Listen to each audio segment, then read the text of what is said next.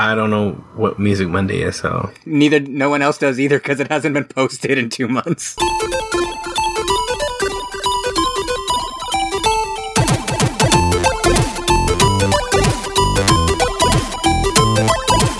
Hello and welcome everybody to the Geekscape Games Podcast. This is level 80 E3 2016 Special Edition, the Norman Reedus, Fetus, Greetus.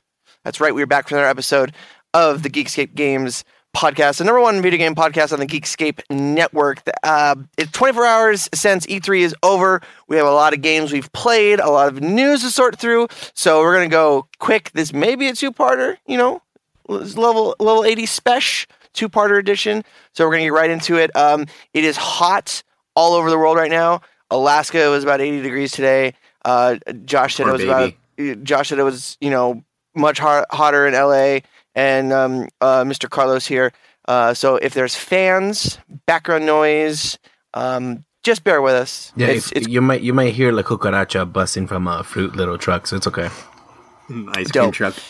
Yep. So I wasn't lucky enough to go to E3, but you two guys... sorry. Hey, fuck you. You two guys did. Just give a quick brief. Was it a positive show? Was it a negative show? Overall, when you left the last day, was it a good experience or a bad experience? It was a Josh, good experience. Do you want to go first? Yeah, it was a good experience in the sense that there was just so much to see this year, and I wouldn't say there was a whole lot of surprises on the floor, but everything that was there was surprisingly solid. There were some games that I went in with zero interest, like Mafia 3, and then walked out, really looking forward to it. One of our, may his soul rest in peace, one of our old hosts, Lee, absolutely is hyped about Mafia 3. He's so hyped on that game. And we'll talk about it down, the list, because we have a lot to cover. So when we're talking about our actual impressions, I'll get into it more. But that was my biggest positive takeaway. There was more than just Mafia that left a big impression on me that I went in having zero interest in when I started. But the peculiar thing about this year was, and I don't know if Carlos, your experience was similar, but because so many big companies were missing, whereas... Activision wasn't there, or they were in private, but they weren't officially there. EA was outside. Disney left the gaming industry, yada, yada, yada. So there was a lot of big gaps. And because of that, I feel like everything took so much longer to play. The lines this year were so much worse. Booths were so much more crowded than they used to be. And the only reason I could think of is because since there were fewer things and fewer companies there, but probably more attendees than ever before. I don't know what the final count was, but, there were fewer places for everyone to go, so the popular spots were that much more busy. And in the spots that would normally... Atlas, every year I'm usually in and out and can play everything they have within, an hour tops. And this year, their booth was, everyone was pressed up against each other, and it took 20, 30 minutes to play that shitty Sonic Boom sequel. Sonic Boom! So that was the biggest negative, I would say. Yeah. How about you, Carlos? I think the show was pretty interesting. It wasn't the best for sure, but definitely I agree with Josh. There was the West Hall was the most busiest hall, just because all the three major companies were there. And it's so funny because everybody lined up to play King of Fighters, but I was able to score a empty King of Fighters station at the Sony booth. So that's what I like to avoid, which is trying to, any third party games, I just go ahead and try to play them at, Sony or at Xbox or Microsoft's area, just because I avoid complete mayhem, and every time they give free bags, it's a war zone. But it was very interesting not seeing EA, not seeing Activision, not seeing any Skylanders stuff, bombarded all over. It was very, very rare, and the swag this year was, I'm not a swag guy. If it's given, then cool, but I honestly think a good example is 2K, and I don't get what their marketing is, but they did a great job of Mafia 3, but they have 2K16 coming around the corner, and they weren't demoing it, they weren't doing any of that, but they had a basketball. I don't know if you saw it, Josh. They had a basketball kind of, I guess, game of some sort. Yeah, I walked up to it. Wait, 2K? Yeah, okay, so 2K had like this is what I don't fucking get. Well, 2K's had a basketball franchise for a minute now. Yeah, but they didn't have the game though, but they had a basketball court. But they had a basketball court. So if you made three shots, if you make two shots and you miss one, you won like this Kobe Bryant like coin of some sort. But if you didn't make anything, you didn't win shit, and people waiting there for like 2 hours to shoot a fucking basketball, guys. Like this is fucking insane. This is not the greatest marketing anything. This is so fucking dumb. That reminds me of PAX a few years ago. I went there. I was with some buddies, and they were waiting in line to pick a lock. God. If you like picked a lock, you got whatever was inside the case. Somebody picked it the day before. Yeah, and it was like a terabyte SSD hard drive. So it's some pretty good prizes. Mm-hmm. But if you didn't, you walked away with a lanyard. So I waited in line with him, and the guy like handed me the lockpicks. I'm like, I just want the lanyard. Like, I'm never gonna do this. Sorry. Yeah, and the crazy part that this year Microsoft actually did this fan day or some sort, where if you were participating in going into one of the Microsoft stores here in Santa Monica, and people got picked random to go to their Microsoft keynote, but at the same time they were given a pass for E3. And I think that's where all that weird foot traffic came out of nowhere. It was just these people who won these Microsoft E3 badges, and they just pretty much went ahead and, pretty much just went and be like, oh, I'm just going to go in there for the swag, and which caused more of a pack. But yeah, this E3 was very interesting. It wasn't the best, that's for sure. It wasn't like 2 years ago, and it just seemed like it's slowly dwindling to like all the companies noticing, hey, we don't need to be here anymore. We could do shit like EA and rent out an area and completely take it over instead of having to fucking bend over for the convention center, which is a little scary. Then again, I completely ignored EA because I was so busy on the inside. So I don't know how much that would have affected the press side of it. Yeah, it's cool because I actually ended up going to the EA Play area at LA Live, and it was really fun. I was not expecting to be like amazed, but it was really cool. I got to play Titanfall 2, and it was great. It was that, and they were giving out a lot of free cool stuff. So I think that's what I think other companies are going to look at and benefit from that. Especially Sony, they had that humongous booth outside, with their store, and then they had the MLB The Show. That was great. They had a whole baseball thing going on. That was cool. And they had a cool little mini bar too in there for the show. So I kind of liquor. Yeah, like I kind of feel like Nintendo started that trend a little bit. How like a few years ago, everyone thought they were crazy for essentially abandoning the E3 press conference in favor of the Nintendo Direct, and then started having the Best Buy promotions where they would have their E3 lineups at select Best Buys. And now a few years later, like EA is essentially doing the same thing. And and it's crazy because, I went to a couple of E3 parties, and it was great, talking to some of the devs for some of the games. And I mean, even they kind of agree that it's a lot of money they waste to rent a space like that, like E3. And to them, it benefits them having a humongous section for themselves. It's a better way to market themselves. You're just targeting just that game. People eyes don't like swindle over another game that's across, so. And the good thing is that downtown right now at the moment, it's building its momentum of pretty much a lot of hotels are being built right now. And there's one that in particular has two convention floors. It's the Korean Air building that's here in downtown right now at the moment. Ooh, yeah, I heard about that. That one, the convention space for it is the size of a football field. So if any of those companies were smart, they're going to rent a half of that, and they're going to be good. Like, they don't even need the convention center. And now, Canadian football field or American football field? American football field. Okay. Yeah, so Derek was here. If our special guest was here, he could tell us all about the CFL. Yeah, so special guest said he was going to be here, and then ended up getting stuck at work again. Yeah, like what's his job shit? And so, it's crazy to see that that's what they're looking forward to now, and these hotels and all that stuff is gonna be done next year, I think. So we're gonna see a big change for E3 next year, and it's gonna be similar to E3 2010, where it was in Santa Monica, and you had to go from one convention to another, and it was just walks everywhere. But I feel that's what they're gonna do. Dope. So let's get into it. We're gonna start off with games you two got to check out on the floor. Awesome. First up on the list, Tekken 7. Do you want me to go first, Josh? I don't have much to say except for I hate demoing fighting games at these events because you're usually paired with someone who just wants to win, and I'm just trying to check out the new mechanics. So who's the main waifu in this one? Well, the final boss is Kazumi Mishima, who is Heihachi's ex-wife and Kazuya's mother. So like the big...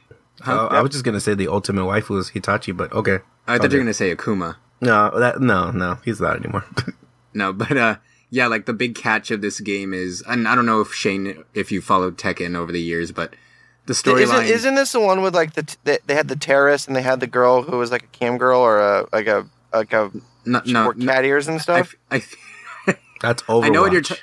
I know what you're talking about, but I feel like you like plugged in a bunch of like fan fiction in there somewhere. But well, no, they had an Arabic guy, and everybody got pissed off about it, and then they had the girl who like was stereotypical like cosplayer Japanese, like she had cat ears and stuff.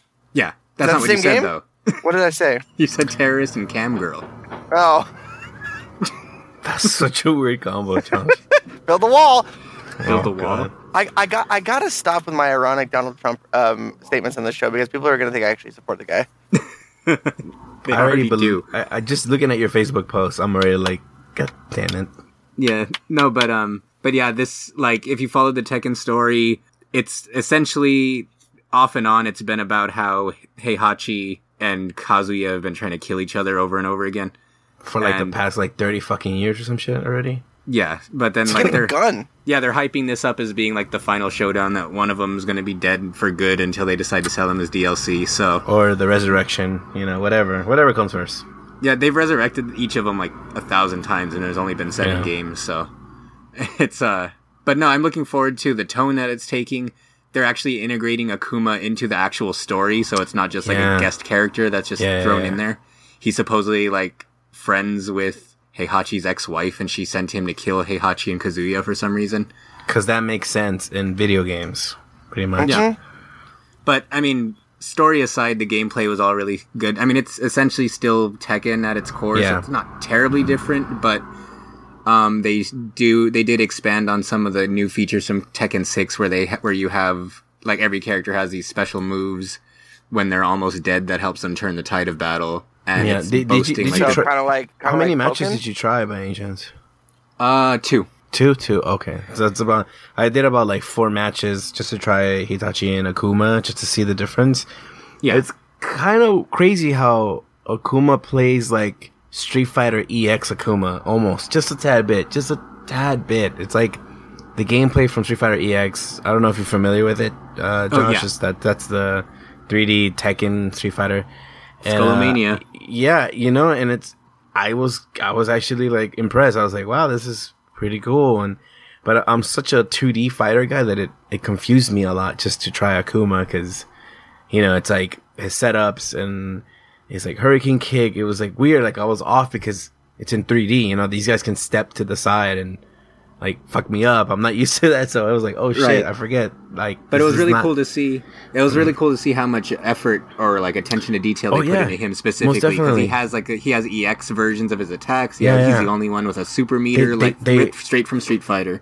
Yeah, they even brought the Japanese voice actor back to reprise his role as Akuma, so it was pretty cool. And then all of his moves are still there from Street Fighter 4, so it was really cool to see that as well. For sure. I was playing it. I played it once in an arcade stick, and then I played it again, but with the control pad, and I felt a little bit more comfortable in the control pad than the arcade stick. But it was cool. I'm actually kind of excited for it, just a tad bit. But I saw the roster, and that's what worried me a little bit. It wasn't that big of a roster this time around. I think I only saw like 19, or was it 20 players? I think 20 characters that are available. Yeah, it feels jarring compared to Tekken Tag Tournament 2. Yeah. But at the same time, the Tekken Tag series is like a kind of like a greatest hits version of the game that brings back every character from the franchise, whereas the core games usually cycle in and out old characters and that kind of stuff. But No, I'm really looking forward to that one. I've played all the Tekken games. I haven't always been the biggest fan. I feel like Tekken's 4, 5, and 5 hit kind of a slump, but 6 was fun, and this one, it's been a really long time since they've had a core Tekken game, so it looks like they're putting the time to good use with 7 from everything that I've seen and played so far.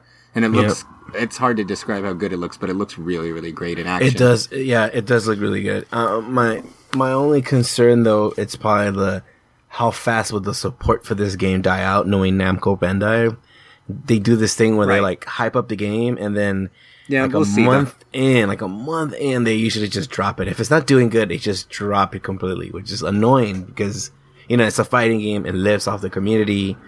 And, I think right now, Mark Julio, who's AKX, Markman, if you guys don't know who Markman is, he's like this legend. He used to be a really pro Tekken player, started working at Mad Cats, got let go, and now he's, I think, community planner or community event planner for Tekken, the Tekken team right now at the moment. So I'm hoping, and I'm really hoping he pushes for that support more. So, it was great talking to him a little bit and what they got planned for EVO and kind of just more, they're going to start revealing a little bit more of the game. And I think right now, isn't Tekken Tag Team 2 available for free if I'm not correct? Yeah, for Xbox Live Gold members, you can download it for free, but for this week only. So if you don't, that's pretty cool. If you don't do it by Sunday, you have to pay for it again. Yeah, if you're listening to this and you're like, "Oh, I'm gonna pick it up now," if it's Monday, you're fucked. Sorry. And then with my turnaround, it's probably gonna be Monday. Yeah. This might be a two-parter, so who knows? So final thoughts on Tekken 7. Looks good. Looking forward to it. Yeah, same here. I'm actually kind of anxious to see which one of them gets supposedly killed off. So they hooked me with a fighting game story. Surprising. Hey, maybe the twist is Akuma and Hitachi's wife. Just say it. Just say it. So next on the list, Zelda, probably the my most talked about game of E3. Zelda, you guys got to play it? Yep, I got to play it. I'm gonna get a lot of hate. I'm gonna get so much hate for this. I got the kick. I got the kick button ready to go. Is it too late to get Derek back on? Can we resurrect Lee? I kind of like it, and I hate the fact that it's being run on the Wii U, and it looks fucking ugly sometimes. I'm just gonna say it.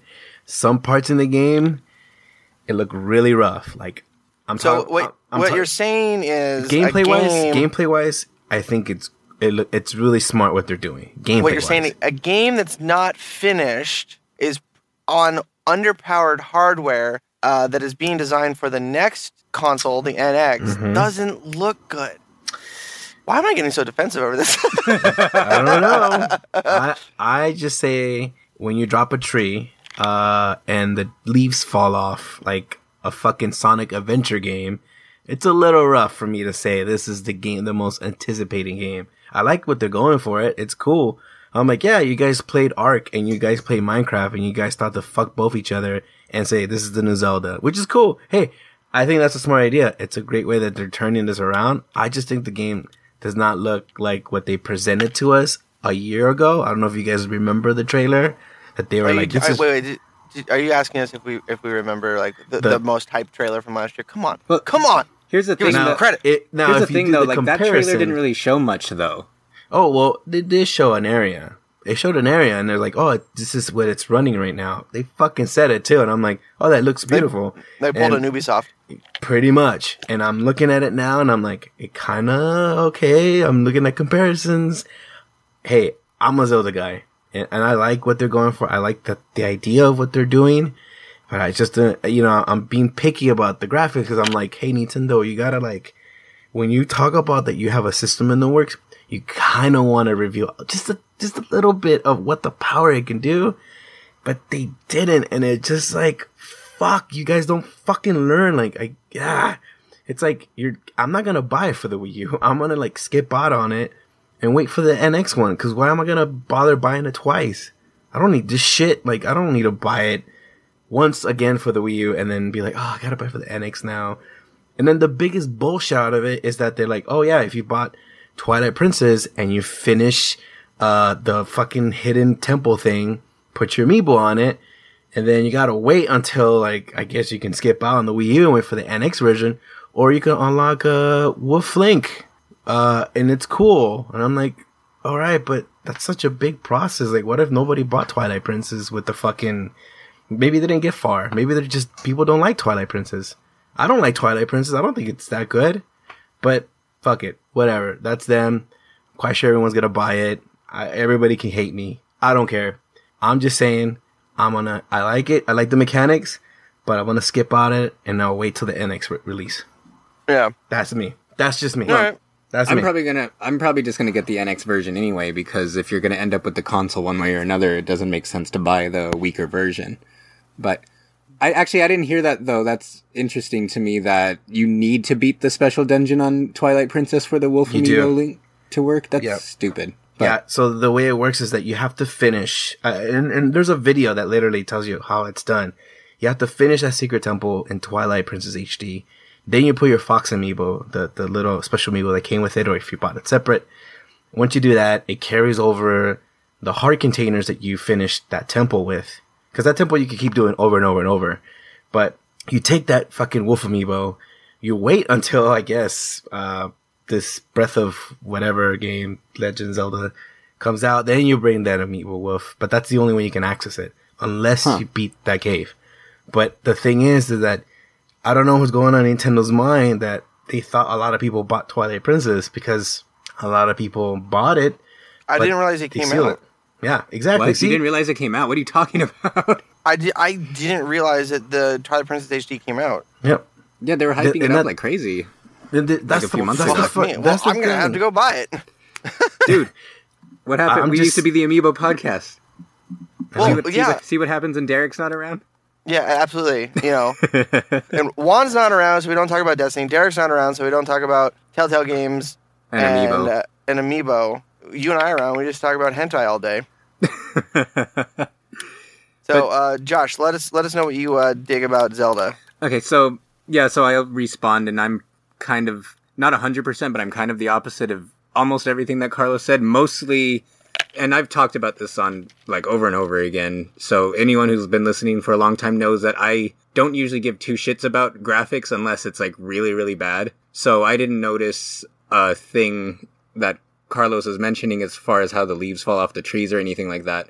What I did notice was that it feels like Wind Waker all over again, where they know that the hardware is shit. is not as good. I wouldn't say shit, but not as good as, you know, whatever all this Project Scorpio 4K bullshit. So they go for a particular art style that isn't going to, you know, like drain the console's capabilities. And it runs really well. Now, the biggest issue that I did run into while playing it was a technical issue in the sense that when your camera was panned out really far and there was a lot going on the screen, there was like consistent frame rate dips, which, like Shane was saying earlier, I hope that has more to do with that it's unfinished and it's still a good like 8 or 9 months away. And even if it does end up that way, just like it's somewhat forgivable in the sense that the scale of the game is so big. I mean, I've played everything from, you know, Skyrim to Fallout and Grand Theft Auto and all these games with huge worlds, and I don't think, well, not even that I know that I haven't played a game aside from this Zelda demo where the first 5 minutes of it, you step out of that cave and you look over the cliff and you could see so far into the distance and there's so much map. And that everything that's in the demo and all the E3 content, that's like 5% of the total map pretty much. Like, when you played it, Carlos, I don't know if the person who was demoing it pointed it out to you, but there's all of that like empty blue space, and he said every single like ounce, like every single bit of that blue space is going to be part of the map. And when you consider how big the demo space was, that was just a really small piece of it. My biggest scare, of course, is that they're saying that, oh, this is like the 1% of the map. And I remember asking the guys, so how is the hardware processing the fact that if this is one piece, how is it processing as you move to a different area, which he couldn't fucking answer. And I asked him, okay, let me break it down easier. How is the system gonna go and make sure that the frame rate doesn't drop as I'm playing? Because this is something that, you know, it's like any fucking game. It's fucking Fallout has it too. Any fucking Fallout, any Skyrim, in the early beginnings of the game, there's always that drop rate that's fucking excruciating, especially when you're battling somebody, you know? Right. Possible ideas. Xenoblade, didn't they have like a booster pack you could download? Wait, I was just going to mention Xenoblade too, so I'm glad you brought it up. Like, Xenoblade did have a booster pack to reduce load times, but actually a news story just came out today that like 100 employees from Monolith Soft or something like that is helping the core Nintendo team work on this game who did Xenoblade. And both Xenoblade Chronicles X and even, if we want to talk about underpowered systems, the Wii, the original Wii, like the closest game in scope and scale that comes to Zelda that I can think of is both Xenoblade games. And even the Wii version didn't have any major load times or any major slowdown issues. I mean, you got to give Nintendo credit that their first party, they're really, what's the word? Like economical. Like they're really efficient at doing like programming everything. They know how to get the most out of their hardware. Absolutely. And the thing, it's funny because probably two of the games that left the biggest impressions on me all E3 were Zelda and God of War. And as different as those games are, it was for the same reason, though. And that's like both of them are like these long-running established franchises, and they could very easily rest on their laurels and just do the same things. And God of War looks, I mean, it wasn't playable that I saw, but God of War looks completely different. If you told me that was a different game, I would have believed you. And Zelda's the same way, where it's hard for me, like, you know, people give shit about Nintendo for not changing enough of their existing IPs and that kind of stuff. But for me, it's like there's a very difficult balance that developers have to meet where they have to make sequels stand out from and improve upon them based off of the previous ones. But at the same time, it has to have a level of familiarity so it doesn't seem like a completely different game at the same time, which is, and we'll talk about it later, but that's one of the problems I had with the Resident Evil 7 demo, that it's great, but there's nothing about this that feels like Resident Evil. And of course. And with this Zelda, I feel like they're based off of the little bit I've played, they're very, very, very close to meeting that perfect balance of it being completely different in the sense that, you know, the way you recover health is different. Yep. We have yet to see a shred. We have yet to see a shred of the green tunic because you change outfits and throughout the game, and like weather. That's really cool. That's like really weather cool. Affects what you're wearing and that kind of thing. You know, you find weapons in the field, you find items in the field, but at the same time, the music is. Like, a lot of the music's the same, but it's like arranged differently. The mechanics, like, it's orchestrated, isn't it? The music? Yeah, but it's still like the same music. Like the way that you play it, the way that Link cuts down trees it doesn't feel like something you have to learn. Like if you've played a Zelda game before in your life, it works exactly like you would expect it to work in a Zelda game, and it has that right amount of familiarity where it feels like it's still a Zelda game while still having its own identity that's completely different. And that's pretty much why I walked away from it feeling so strongly about it. You know, I'm really sorry to rush the show, but we got a lot of stuff, and it's probably going to be a two-parter. Any final thoughts before we get to the next one? I hate going down bullet points, but no, that's all. Well, Zelda was probably the biggest one, so that deserved the most time, and gotcha. So, but yeah, that's pretty much all I had to say. I mean, we'll talk about Game of Show later, but that probably was it for me. The only thing I got to say is I dig that the Wind Waker aesthetic, that the moblins look like the moblins from Wind Waker, and the little tree people came back. The little tree people with the leaf masks. Yeah, from, I Wind jumped Waker. on one in the water, and I was like, "What the fuck?" It scared the crap out of me because I wasn't expecting it. Next up, Final Fantasy 15. What do you guys got for me? This demo was probably the worst demo that I played for the game so far, which is kind of disappointing. Really? Why? The boss battle that they showed off, the Titan one, where the one from the Xbox conference where you're just fighting that giant monster. Unless there's a different way to approach it, from what I can tell, the way to win the fight was essentially to just keep teleporting to a higher spot and then teleporting to his arm for like one slash, and then keep doing that until his arm got damaged enough to drop, and then you just mash at it until they give you the QTE signal to finish the fight. So I had more fun with the regular sized enemies that you fought right before it, because that way you were able to kind of experience all of the mechanics and the action RPG elements better than this fight that looked impressive like visually, but when you're actually playing it and acting out the fight, it felt just so boring. It did. Yeah, I would agree on Josh on that one. It just felt like they got too inspired from Attack on Titan, and they were like, "Oh, we should do that part. Yeah, that part's really cool. Like, get him all the way to the top, and then he could just finish them off from there." But yeah, it wasn't like I wasn't impressed. I would have been more impressed if they were giving us the chocobos and we could run around and just kind of explore the area. Man, those things are quiet as fuck. Yeah, because to me, I just felt like that would have been way cooler. You know, just drive or just try all the vehicles and kind of see where you can go. And I get that it's a demo too, but it would have been cool to kind of see more of the summons. Would have been better too if I would have seen some more of that.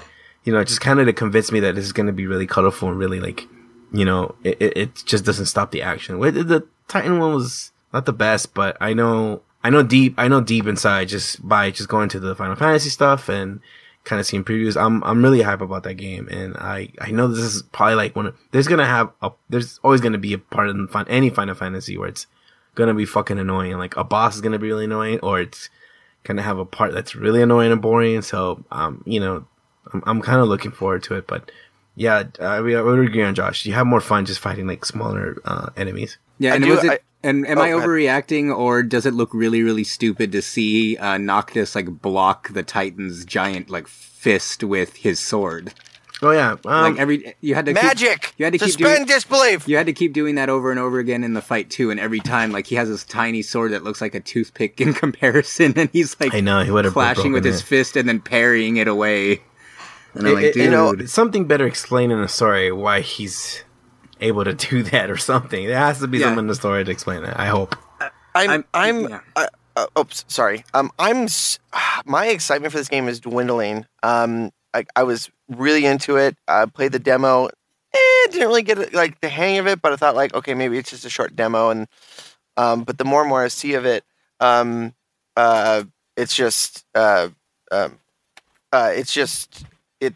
losing interest in it. So. I never thought I would say this, but I feel like that boss fight would have been better as just a giant QTE as opposed to an actual fight where you just hit his arm over and over again until nothing, like in the most boring fashion possible. Yeah, but I would agree. It would have been better if it's like a running away scene that turns into a CG scene, and then you're like, oh, I get to watch him kill him or something. You know, I do like the Afrojack song that's in there. The Chocobo remix. Yeah, that was fucking fire. Yeah. All the fire emoji. Gravity Rush. Oh man. You go, Josh. You're the biggest one here. Not much to say because I actually read Namaste? Because I read what you were telling me about last week, Carlos, and they were talking about basically there's going to be 3 different ways to shift gravity in this one.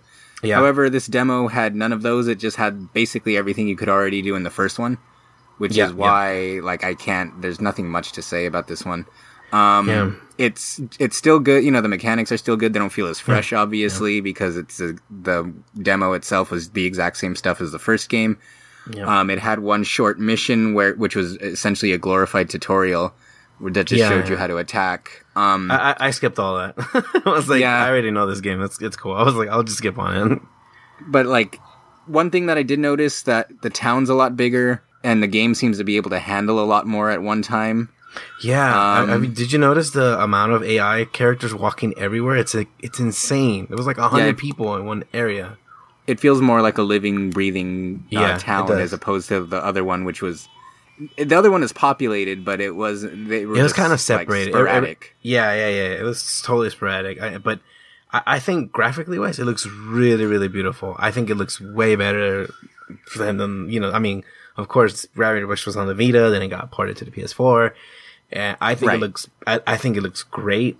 I mean, the characters themselves still look the same, just less shadier, I guess you can say. But it looks great, and just doing like the dive kicks, look great. Like the gravity kick, that looked really. It felt actually really good to like try the moves, and it didn't. Oh my god! And the lock on is so much better this time. It's way more better. Like, way more better. Like in the other game, if you do her first special move where she just like turns into a drill pretty much and is supposed to automatically target all the enemies in her vicinity, in the first game, she would hit maybe one or two and then just fly off into the distance uncontrollably.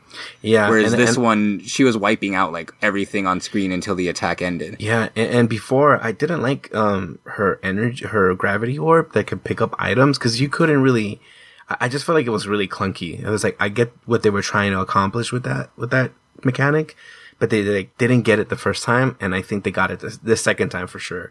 Which is really funny good, because that's my only. Oh, yeah. Go ahead, sorry. No, it felt really good just being able to pick up a lot of items and just like press circle so fast to shoot everything. And it gave you like a little, I don't know if you noticed, but when you picked up, depending on how many items, it gave you orbs on how many items you actually had that was around you. That was really cool. And I was actually really impressed with that. And, I noticed that too, because in the first one, there were certain items. It was like one item that was 3 crates, and so it was confusing how many you actually had. Whereas this time, it gives you like a little ammo slot. Mm-hmm. Is this going to be a full price game? Was the PS4 remake, was that a full price game? No, it was $30. Yeah. Do you think this is going to be a full price game? I'm guessing this one will be because it's a brand new from the ground up game. Yeah. This is the first ever like, hey. You got like a cult following, and Sony's like, here's more money, make it for the PS4 now, because the Vita's fucking dead. That's pretty much what they said. Which is surprising, because Sony kind of has a history of dropping cult hits if they're not big sellers. But this one I'm surprised. I'm very, very happy. Me too. Yeah. Well, let's hope Tomba stays dead. Shut up. Nah. But it's ironic you mentioned that though, because my biggest complaint about the demo, my only real complaint was the picking up the items thing, because, and I think it was more just bad luck with the AI than a problem with the game. But the only enemy that was left on the map to like finish the demo with, that's like they forced you to do it with that item because they were teaching you how to use it.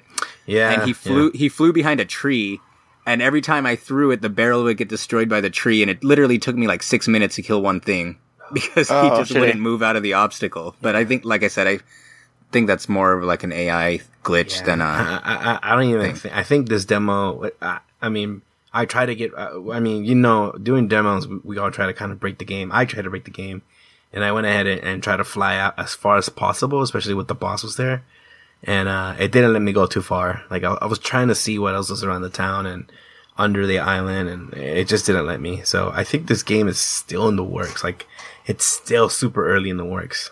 So we're not gonna see this game completed. Maybe by the end of next year, I think. Like, to really polish it up. I think the kicks, too, need to be polished a little bit. And they really, really need to calm down. I don't know why they like it, but Josh, do you use the do you have gravity rush on the PS4? I do. Okay, do you like the motion sensor with the controller, like, to move everywhere? I do. I've always been a fan of motion controls for the most part, though. It like freaks me the fuck out. I don't know what it is about it, but I just hate it. It's just fucking annoying. So I turn off the motion controller sensitivity off. Like, I hate it. I just like old school. Like, I'll use the right thumbstick to kind of move around. I kind of know how to play the game like that. So, but I don't know. Yeah, it's just a fair warning for anybody who's willing to pick that game up and is confused why the camera keeps going every fucking where. It's because your remote control sensitivity, the whole motion thing is on, like on the highest. So, right. Yeah. Wait. All right. I was waiting for you. Shit. Yakuza 0. Yakuza 0. Is this an Xbox One exclusive? No, it's a PS4 exclusive. It's a PS4 exclusive. Yeah. Downloadable. I hope you guys got that joke. Oh, but I guess it comes bundled with Battlefield 1.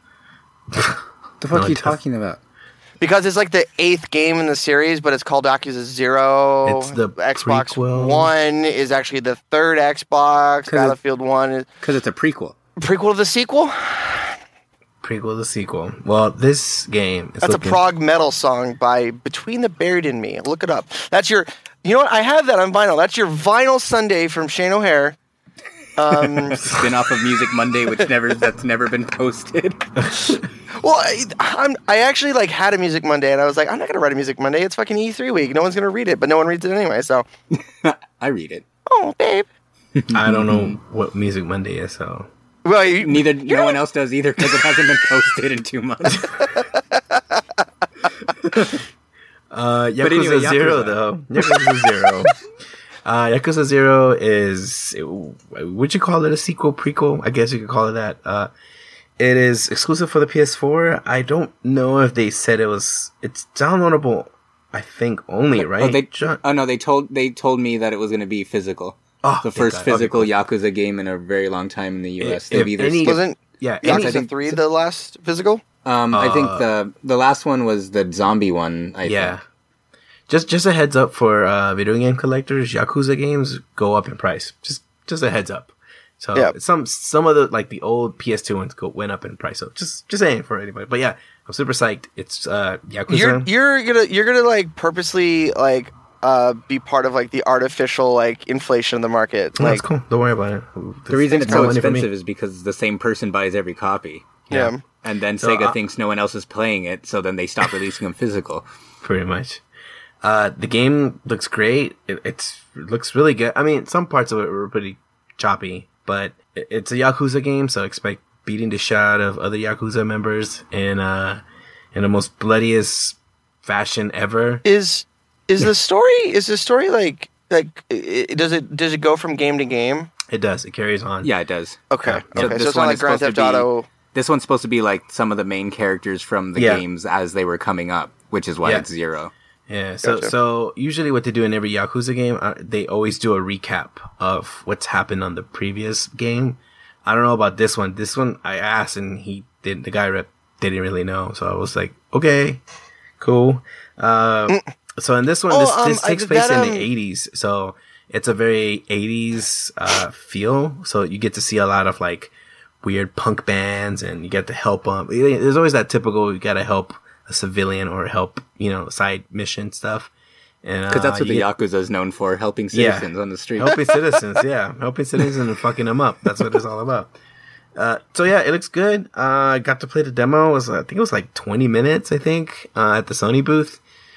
Dude, I bolted after 5, but I'll tell you why afterwards. Oh, okay. I mean, if you got through all the stupid bullshit side stories, I like the fighting system, so it's pretty brutal. Okay, but that's me. Yeah. Yeah, and like on my side of it, like if you've never played one of these games, it's essentially part open world. It's somewhat reminiscent of Shenmue to an extent, and I've seen a lot of people compare it to that because it's an open world to a degree, but it's not like GTA levels. It's like a small community kind of, and you just traverse that. And like the game has in-game day-night cycles where businesses and areas are open and people are around certain areas at certain times. So it's that kind of thing. But the thing that makes it different from, say, a Shenmue is that it's mostly a beat 'em up. So it's like you'll just be walking down the street, and then all of a sudden, if you run into a group of rival Yakuza members, all of a sudden the game just switches to 3D beat 'em up mode, and you start grabbing chairs and beating the crap out of people with whatever you could find, or just using martial arts and that kind of thing. But even though the main Yakuza story is relatively serious, the thing that's always made that series stand out is how silly and self-aware it is from like the side missions. And the reason why I only played it for a little while is because the demo had a lot of different side missions you could play, and the guy in front of me accidentally started up a dating sim side mission. Oh, there's like this. Like the guy you're playing with is this like really mean-looking guy with an eye patch. And the side mission was some girl said, "Oh, I promised my dad I would introduce him to my boyfriend, but I don't have one. So would you mind pretending to be my boyfriend?" And then so there's this whole like 10-minute cutscene where you have to pick different choices, and you're sitting at this restaurant with your eye patch, and she's like, "Oh, this is my boyfriend. He's a dentist." And he's like, you could say, I'm not a dentist. What are you talking about? I'm a Yakuza member." And then the dad gets mad, and he's like, "What? How could you be dating a Yakuza person?" And all this stuff. And it's just really, really silly. And like by the time that the story ended, she goes to the bathroom, and then the dad's like, "Look, I know that you're not really her boyfriend, but I appreciate you trying to help her out." And then after the mission's over, she leaves and thanks you for helping her after her and her dad come to an understanding. And then he goes, "Wait, don't leave. You should really date her. You're such a great guy." And then the daughter's like, "What are you talking about?" It was just this really, really weird stuff. And so, like, my demo was short because I beat up people for 5 minutes and then accidentally bumped into her and restarted that whole thing. So I was like, "Look," I told the demo guy, "Look, I just watched this whole thing. Can you just give me my stamp so I could get my free hat?" And because either you say I played too little of it to get it, or I stand here and for 15 minutes watching this thing that you just saw me watch someone else do. And he's like, "Okay, whatever." But I mean, it's a lot of fun. It's so weird. I just want to say, like, I'm proud of you for that because sometimes you seem like kind of a timid person. I'm proud of you. No, I mean, it depends on the situation. I told you I almost got into a fight last week. So. No, but yeah, it's a really good game. Like other people whose demos I watched, there was like a disco mini game that other people were playing. Yeah, where the other character you could play as was doing like a rhythm game thing where he was showing off his disco moves to like gain favor with everyone in the club. So because that's what Yakuzas do, dude. Come on, obviously, Red Steel lied to me. Red Steel taught me. Red Steel that was a game. Just stand in front of you and wait for you to slice them to death, and instead they really just go dancing. Yeah, that was a game. A good one too. The second one, first one not so much. But anyway. Enough of that. We should move on to King of Fighters, yes? Yeah, let's do that. KOF. I play KOF. Oh, you go, Josh. You go. I picked it up, played it. It is everything that they promised it's going to be, which means it's a lot less complicated than the previous two. Which super easy, super easy. I mean, I've played King of Fighters since the very first one in 1994. So what? 22 years ago. Yeah. And that debilitating. Jesus Christ. But dude, it's crazy to think about. But those, and I loved the previous ones, but they had all these new mechanics that felt like they revolved more on luck than anything. Yeah. And this one definitely feels like, in one sense, that it's going back to basics. And we've talked about how the graphics look bad, and honestly, while playing it, they look worse than they do in the trailer. They look like PS2 levels, like mid-generation PS2 level visuals. But in exchange, we're getting them really fast, fluid fighting, which it's very, like I said, it's very simple, but it's a modernized version of like a simple fighting game. So there's new mechanics that you would expect to see. What is that? Oh, I guess you're just about to explain it. I was like, what does that mean? Like, and more like with Street Fighter 4, Street Fighter 5, Blaze Blue, and like some more recent games in the last 5 years or so. There's certain mechanics that have become popular, like being able to say, for example, wall bounce people, which is where certain moves will knock people against the edge of the screen and they'll like bounce off the wall so you can continue another combo and that kind of stuff. And like every character has moves like that. They have like a stronger form that they can take that boosts the power of their moves and gives them like a unique super move that they can only do in that state. They have ways that you can, if you like do a move and then before that move is over, you do the motion for your super move, you can like cancel the like one move into the others for like longer combos and more damaging ones. So like I was really excited for it. And now that I've kind of scratched the surface a little bit, I'm really, really anxious to get the final one and really dive into how much these new mechanics play into like the simple, basic gameplay that's carried it since 1994, essentially. Yeah, I agree. I agree with Josh. I'm really excited to play King of Fighters just because it's they went back to the basics and it's just very simple and it's polished. The UI is really simple and clean. It's it's really approachable. It's not like so unapproachable. I'm so off topic. I'm so sorry. Okay. I'm so sorry. But whenever I hear the phrase "simple and clean," all I can think of is Utada Hikaru from Kingdom Hearts. We'll talk about that later. Yeah, we'll talk about that one later. That's a good song. Biggest sell point to this game is that there's there's 50 characters. Am I right, Josh? Am I off? Something like that. I mean, the demo looked like it had about either 24 or between 24 and 30, I would say, from the demo. Yeah, I think that was the biggest sell point for the game, that it was going to have like a big roster. And I think it's unlocked. I don't know. I remember seeing that trailer. I'm like, oh, it says 50 characters. I was like, are there 50 characters in King of Fighters? And then I went back. I was like, oh yeah, there is. Shit, there's a shitload of characters in King of Fighters. So if that is what they're promoting, then I'm all for it. Yeah, because the big thing about King of Fighters has always been that it's been teams of 3. Mm-hmm. So, like, by the nature of that setup, like every character is paired up with 2 other characters, and you can mix and match to make whatever custom teams you want. But story-wise, every character is paired with 2 others, so it's like every character is essentially a multiple of 3. So that you end up with a huge roster like that, and every character is so varied and usually balanced. So it's actually a testament to how well SNK makes these games. Yep. Shantae, which I didn't even know there was a new Shantae game coming out. Yeah, it's the one from Kickstarter Kickstarter. Yeah. I thought that already came out. It's Kickstarter. It's been in the works. Yeah. What was the one that was on the Wii U? Pirate's Curse? That was the 3DS one first, and then they got ported to everything else. Oh. Huh. I shouldn't be the host of this show, should I? You should have came. But then to who LA. else would cut in with inappropriate comments? Yeah. I was gonna say stuff know. like build that wall or be a what is it, a brony. We need a brony who loves Trump. Come on.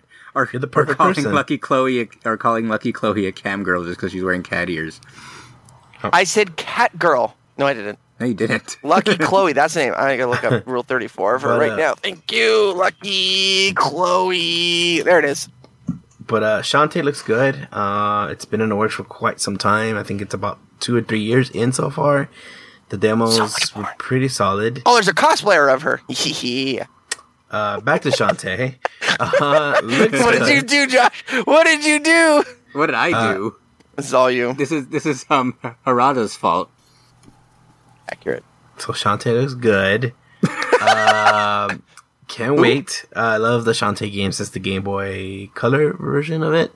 So I'm super hyped. Didn't you have a cartridge of that? And my buddy, who, me? No, I rented it off a video store because it said Capcom on it, and I thought it was a cool fighting game, and then it wasn't. It was cool though.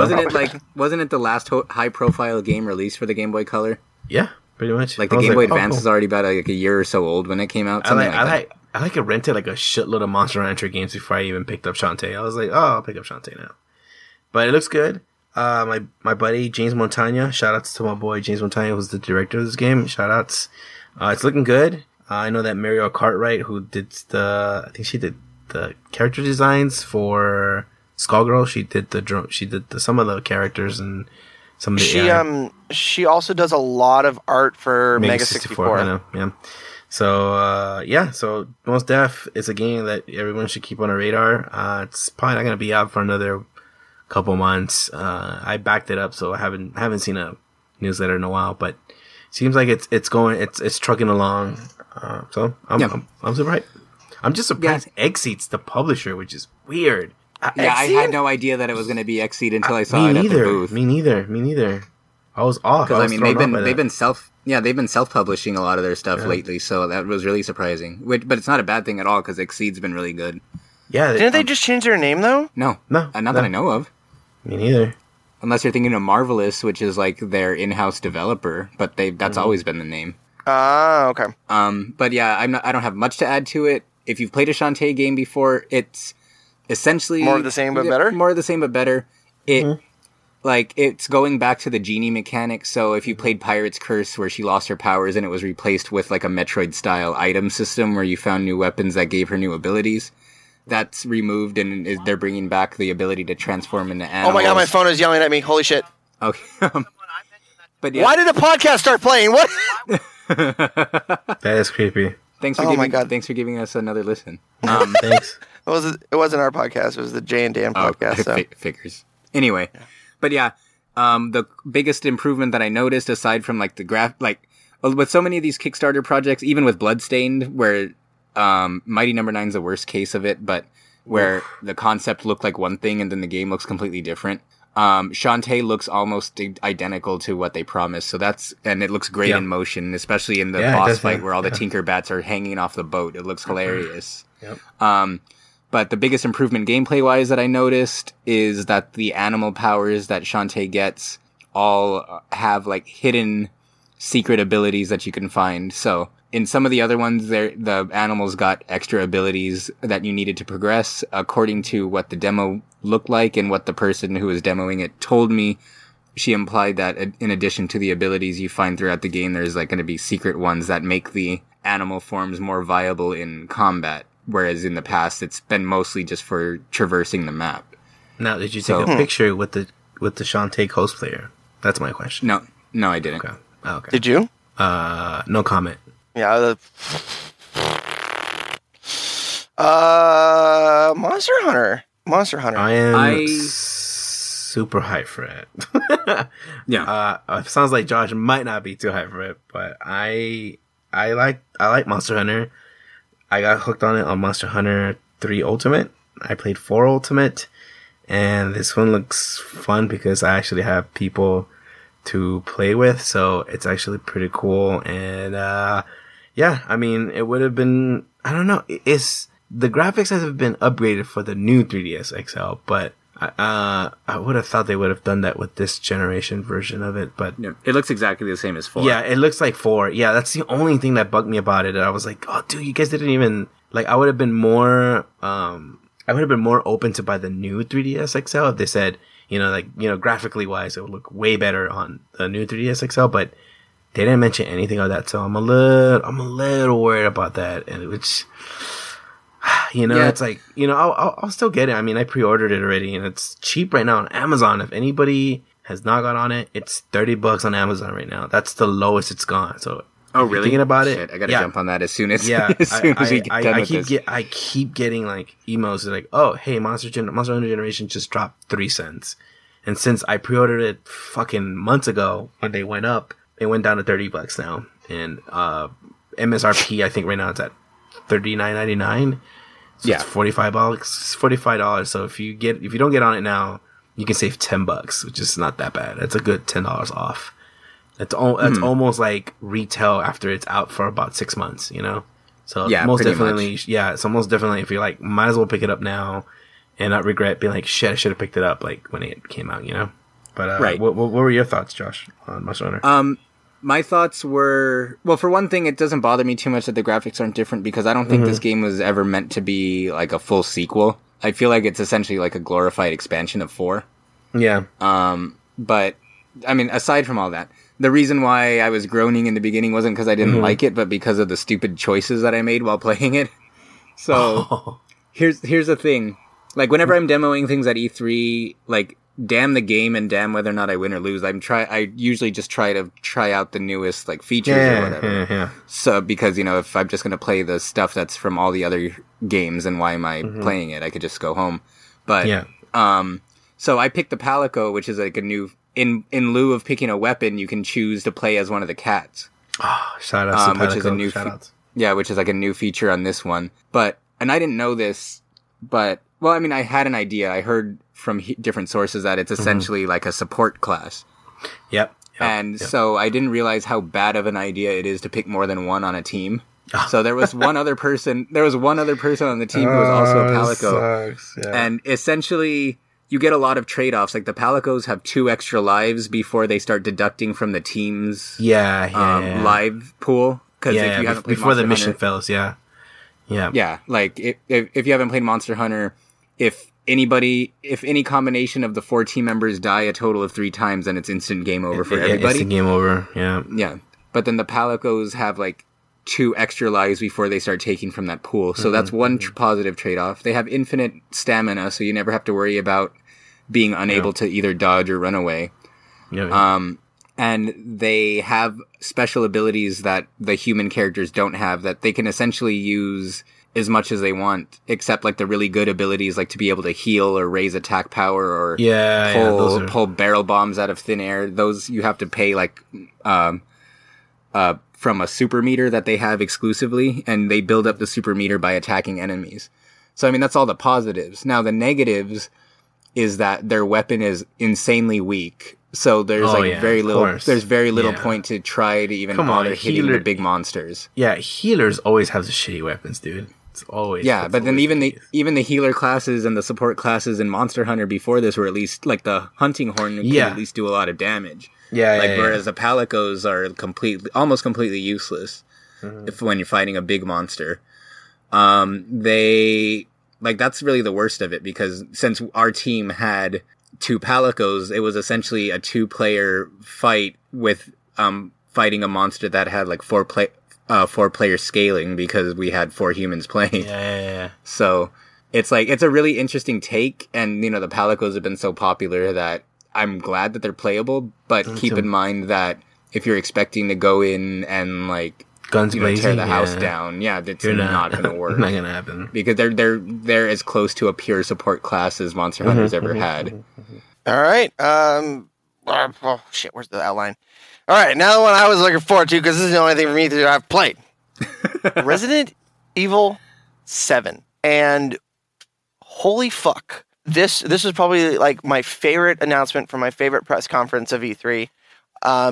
Whoever came up with making the VII part of the Resident Evil like logo is probably like getting all the bonuses, getting all the champagne, all the, you know, Konami hose, like all up on his. I don't know if that's the case. I just felt like Konami, fuck Capcom. Ah! I felt like they just looked at Final Fantasies, you know, the V and the II, and they just went, "Oh yeah, we should just copy that. That's gonna work," and that's what happened.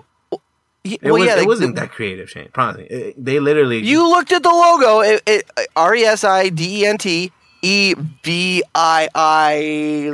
That didn't take. I didn't even notice that. Really. Yeah. Yeah, you didn't see the logo? They like I saw it, but I didn't notice in the way that you're saying it. So the word Resident Evil was in gray font, but then the V, the I, and the vertical part of the L were bright orange. Right. So it looked like it was cool.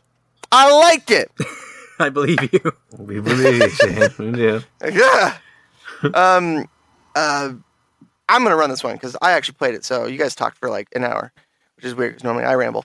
What are you talking about? You're talking about Lucky Chloe. I'm Lucky Chloe in it right now. What does that mean? I had a lot of iced coffee today. I've got a sunburn. It's been a long day. I haven't been drinking. It's rough.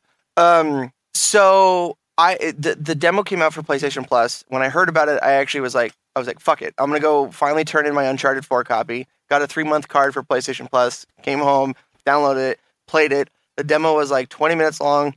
Blew PT out of the water. Resident Evil 7 is the fucking shit game of the year 2016, hands down. But it's not coming out until 2017. Yeah, dude. 2017 demo of the year 2016, game of the year 2017, HD remake 2018 of the year. Are you sure they're gonna wait that long? Also, Probably if you not. want more zombies in your game, you're gonna have to buy DLC for it. Actually, no, the DLC is already in the disc, then it's locked. You just need the password for it. So there you go. Yeah, well, there's no zombies in this game. I know. It's supposed to be paranormal, which is really interesting. I feel like they just copied the PT demo, but made it so much better. The mechanics really fun. The gameplay, like the actual like walking around, it felt really good. I was stressed out the whole time, like peeking around corners. There's a part where you go upstairs and there's mannequins. Legitimately scared the shit out of me. And the ending of the demo, like which really one? like Yeah, there's. What do you mean? Which one? There's multiple endings for this demo. There's multiple endings? People are still finding What? them. We don't know if we found... Yeah. The community doesn't know if they found all of them, but there's like 4 so far. Yeah, Whoa! apparently, from what I heard, there's 8 different endings for it, or 7, one of those 2. How? How do you do? The funny Okay, thing is, so- I almost stumbled upon like the pathway to the group of extra endings, and I couldn't find the item in the room that you're supposed to find it in. So it pissed me off when I found out about it reading it later, and I was like, I was right there. How the fuck didn't I find it? Should we talk about it? Because that's got me. Or should we just? No, well, spoilers. No, yeah, let's not talk about it too much. Yeah, both yeah, because yeah. spoilers and both because it's E3. But we could talk about Yeah. Resident Evil more in detail later on. Absolutely, yeah. I'm sold. I'm fucking on the hype train. Yeah. What do you guys think? I'm ridiculously conflicted on this one because Me too. everything you said's right. It's fantastic. It looks great. It's scary as hell. I probably was more scary during that demo of Resident Evil than I've been scared throughout the rest of the entire series, even back when it was horror. And yet, Yeah. I can't get terribly enthusiastic about it because this isn't Resident Evil. It's like... Yeah. It's like what I was talking about with Zelda earlier, when you're rebooting, like when you're revamping or making a sequel that you want to be more ambitious, there's a fine line between making it feel familiar enough to like carry the series forward while being different enough to feel like a worthwhile sequel. Whereas this, and like you said yourself, Shane, this literally feels like someone at Capcom was just like, fuck, people love PT, Konami gave up on it, let's make our own PT and call it Resident Evil. And No, you know what? That's funny. But I think what happened was that they saw PT. This was when PT came out. You know, I think that was around the time. I think that's when they were like, "Yeah, we're gonna start working on a real Resident Evil game." And how much you want to bet? How much you want to bet? This game was not even a Resident Evil game. This was something else completely. And I bet last minute someone once said, "Well, we haven't made a Resident Evil game." hey, what about that weird tech demo we showed off for some of the like the stock people and all their people that fucking put money into Capcom. They probably just the board members. I'm quite sure they just went, oh yeah, that's the new Resident Evil. They just slapped on it. I'm quite sure that's what happened. It happens all the time in the game industry. It wasn't even a Resident Evil game. It was something else they were working on. Just like Devil May Cry. That was supposed to be a Resident Evil game, and they were like, nah, we'll just fuck it. It's its own game. It's Devil May Cry. I think that's how. Wait. Devil May Cry was supposed to be a Resident Evil Devil game? May Cry was originally a mock-up for Resident Evil 4. Mm-hmm. And it was so different, they decided to just make it a different game. Mm-hmm. The fucking like third person Dante hack and slash game? Yeah. What the? That Resident Evil 4 is actually a really interesting story because it went through 1 billion revisions before they finally went.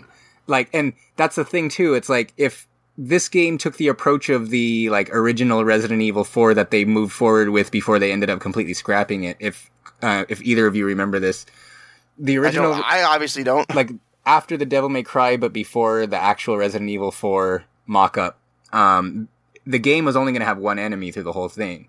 Mm-hmm. And you were going to play as Leon, like trapped in a haunted house. Like an airplane haunted house, I think. Yeah, and then there was this ghost that followed him through the whole game. And that was the only enemy in the game. It was revolving more around cerebral scares, but it still featured Leon. It's still tied into the story of the rest of the series and all of that. Sounds like Alien Isolation. Yeah, pretty much. Whereas this one is similar in the sense that it's more cerebral, which I applaud because they were getting really out of control with the monsters and the zombies and the action elements. But there's nothing in this game that implies that it's going to have anything to do with the rest of the series.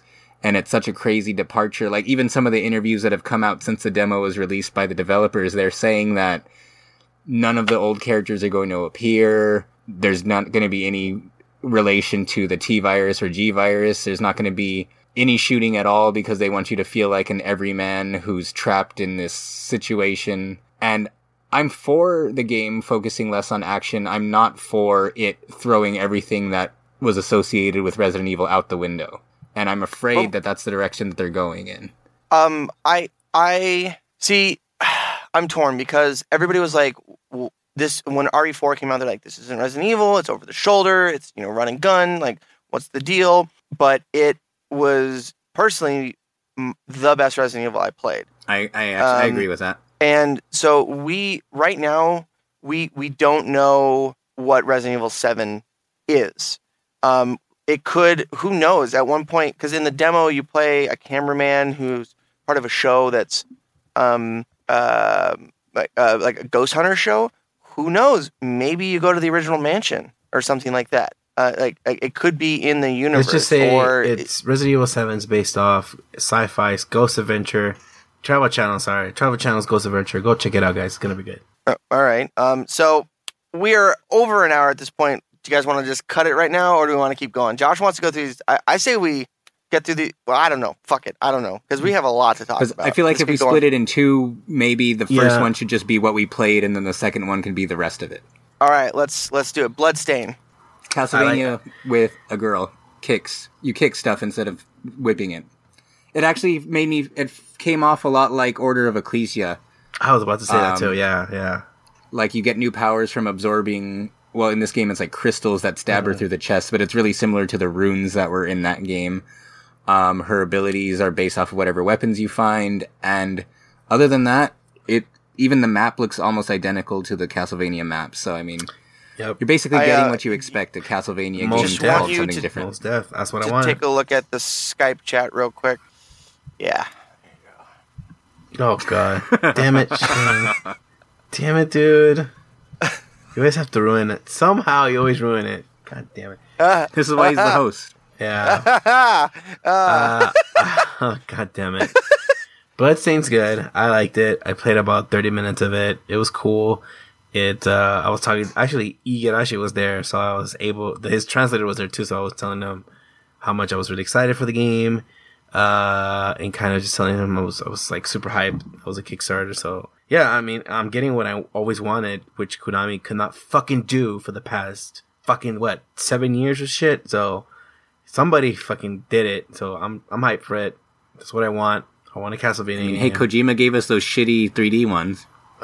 Oh, those were unbearable. But yeah, I'm glad we're back to the 2D. 2D, 3D is cool with me. I'm down.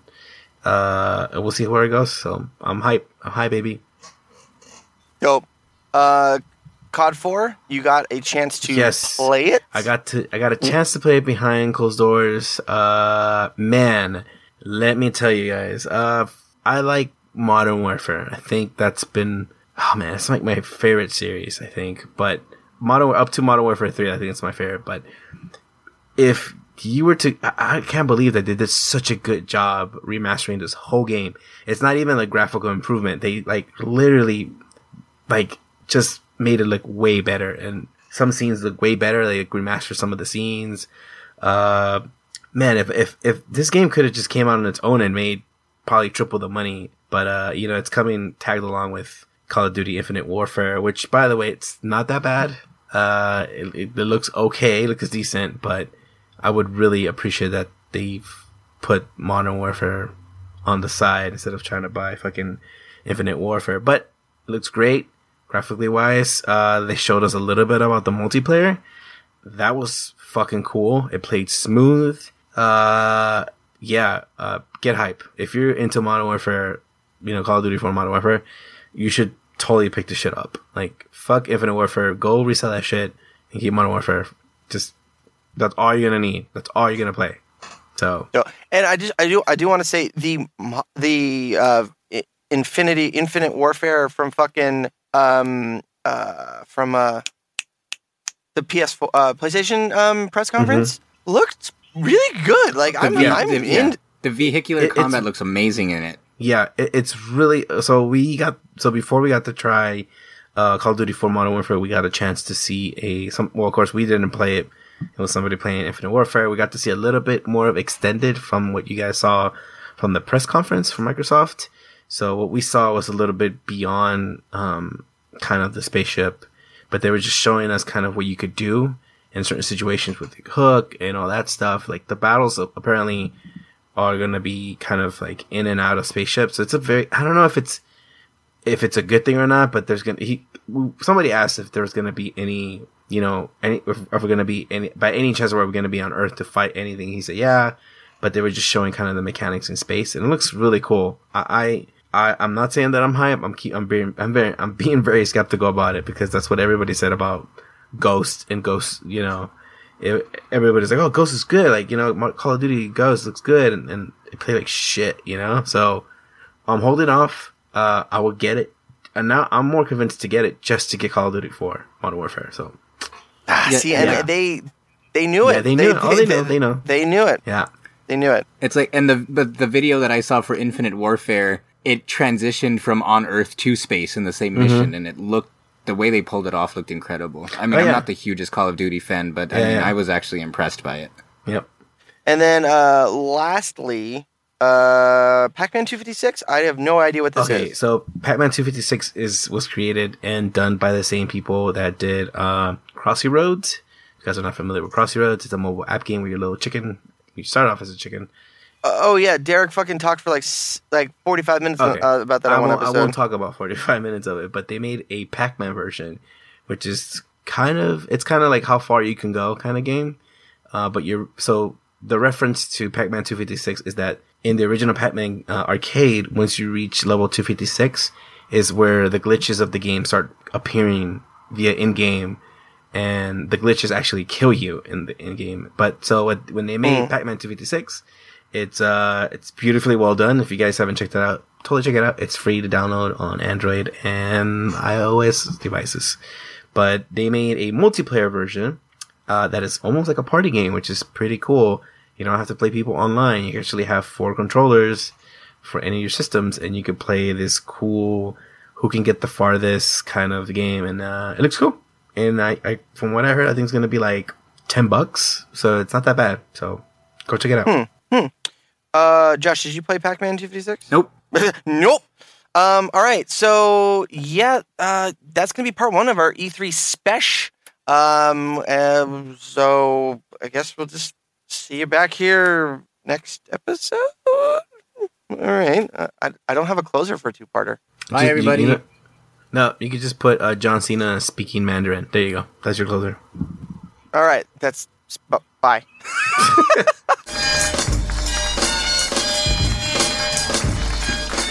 谢谢。刚刚对不起，因为我会试着用中文，但是大多数时候我的中文只马马虎虎。我会说慢，我会说容易，所以谢谢，因为现在你们得有很多耐心，请允许我告诉你们一点关于 WWE。